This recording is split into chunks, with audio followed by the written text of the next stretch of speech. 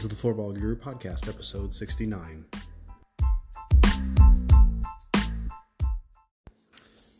Welcome back to the Floorball Guru Podcast.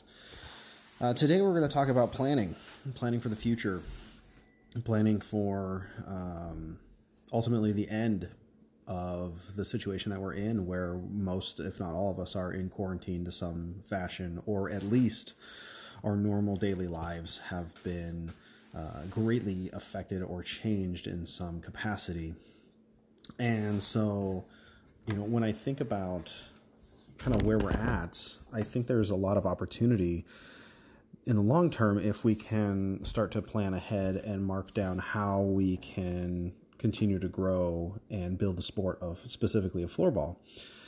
And the way that I'm coming at this from my end is looking at being prepared, being ready, being able to adapt and change given the landscape, because when we come out of all of this, the landscape is going to look different. There's just no doubt about it. Tournaments have been canceled. Leagues have been canceled. Consistency on how most organizations, specifically within youth sports, operate is changed right now. For many, they're either already starting to run their development camps, or they're starting to set up and develop a different format, or they're trying to find groups or do their tryouts or set up all their spring programs into the summer, which fall into the fall, and all that other stuff. And right now, as it sits, assuming the very best, we get back to semi-normal in April. That does not give a lot of time to prepare for summer and summer camp programming. And, it's trying to figure out what will the consumer spending change and how will it change and what will people actually want to do. Are people going to be happy with, just doing their own thing? Have they realized that they don't need to be in constant movement, constant programs, sports, classes, leagues, this, that, in general, to be happy? Are people going to start kind of figuring out that in the end, they are going to just push forward? And maybe this is an opportunity for many to think about, are there different things that are out there that maybe they'd rather be doing instead of, a baseball league? Are there different activities that families will start to focus on? Has there been a fundamental change? And so it's been interesting to kind of think about what the landscape will look like when we come out of this. And I know a lot of people are already struggling and, trying to figure out, when will this end? How are we going to get back to semi-normal? I don't think there will be a normal. I think that now is a good time to provide opportunities and be prepared. So some of the things that I'm trying to do is, I had my spring classes that would be going on right now. And so I had to cancel that. And that was a bummer. We had about 30 kids that had been signed up. But one of the things that I'd focused on all along is making sure that I get emails so that I can send out newsletters and still make connections with parents and still keep the marketing side of things up on my end, so that when we are ready to move forward, we can at least market quickly to those that are already in our network. And I think that's going to be really important as we move forward, because there's going to be a flood of people looking to try to make up for lost time. And I think that that's a little bit of a mistake, where people are going to try to immediately get back to what they were doing. Some out of necessity, some out of they don't know what else to do. And I think that there's going to be a run on some of that stuff. And, some people, maybe this is the time for them to stop doing what they were doing. Maybe they were like, I don't like doing soccer that much. Now that I'm not having to do it, I realize I enjoy doing other things. And, maybe I'm going to reach out and see what else I can do with my time. Some people they're going to be stuck in what they're doing, so they're going to continue to do that. But when we think about how do we plan, we should be looking at the, June at the earliest if you're lucky, but really that July, August going forward. And a lot of that is still up in the air. We don't know what's going to happen in the long term. I think in some semblance, or my hope is that we get back to at least being able to start running programs to some degree in the June timeframe, May-June timeframe. Now that may look like no more than 15 people in a program.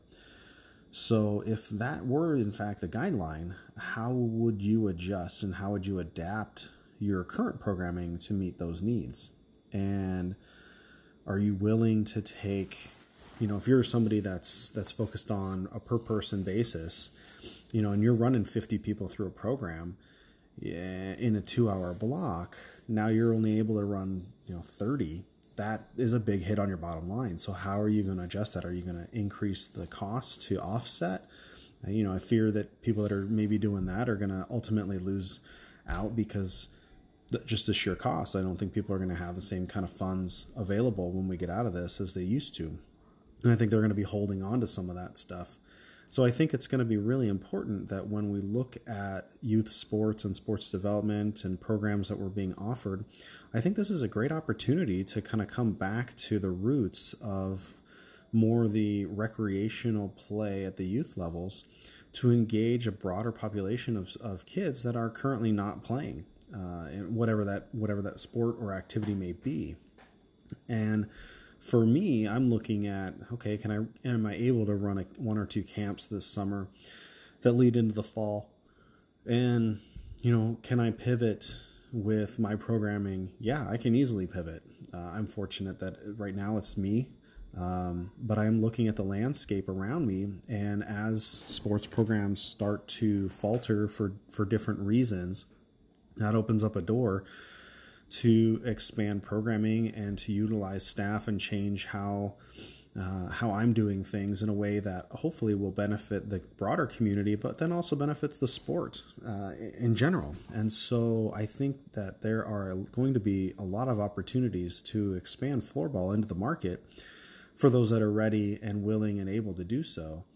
Now, again, they need to be cautious because it could fall into the same situation that we are now in the future. And so preparing and hedging bets against that is going to be really crucial for longevity as an organization.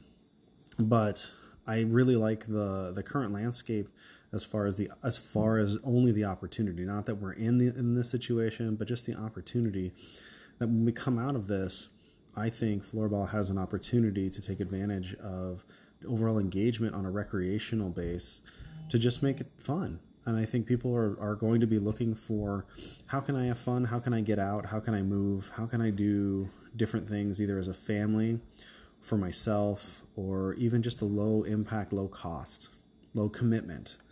I don't do any travel teams. I don't personally think that's worth the time and the engagement. I'd rather focus on developing and building the programs in my area to get them to a point where we're just bursting at the seams, and then we go from there. And we're a long way off, and most, if not everybody, is a long way off from that. And so I think the focus needs to be getting back to the roots. Let's teach people how to play the sport. Let's teach people to have fun. Let's make sure that we're improving on the development. We're giving them opportunities to play. Those kinds of things is going to become valuable in the long run. And as people find that and they see enjoyment in that, they're going to want to continue to build that and grow. And then some of those other opportunities, if people want to take it to the next level, will come down the road.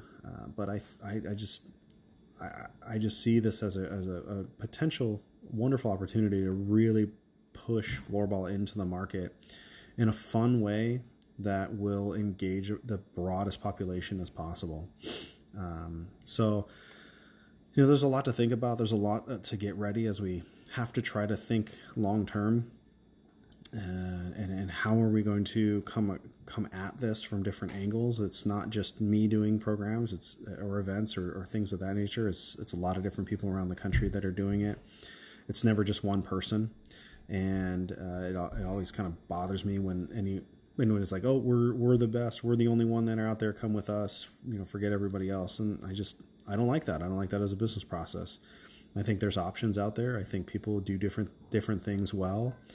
And I think that we need all of that right now in order to get it to the next level. And I've talked about that a lot in other podcasts and blogs that I've written, where we need to develop more in the space to a point where then we've kind of figured out what that market is, and then then it just kind of goes crazy from there.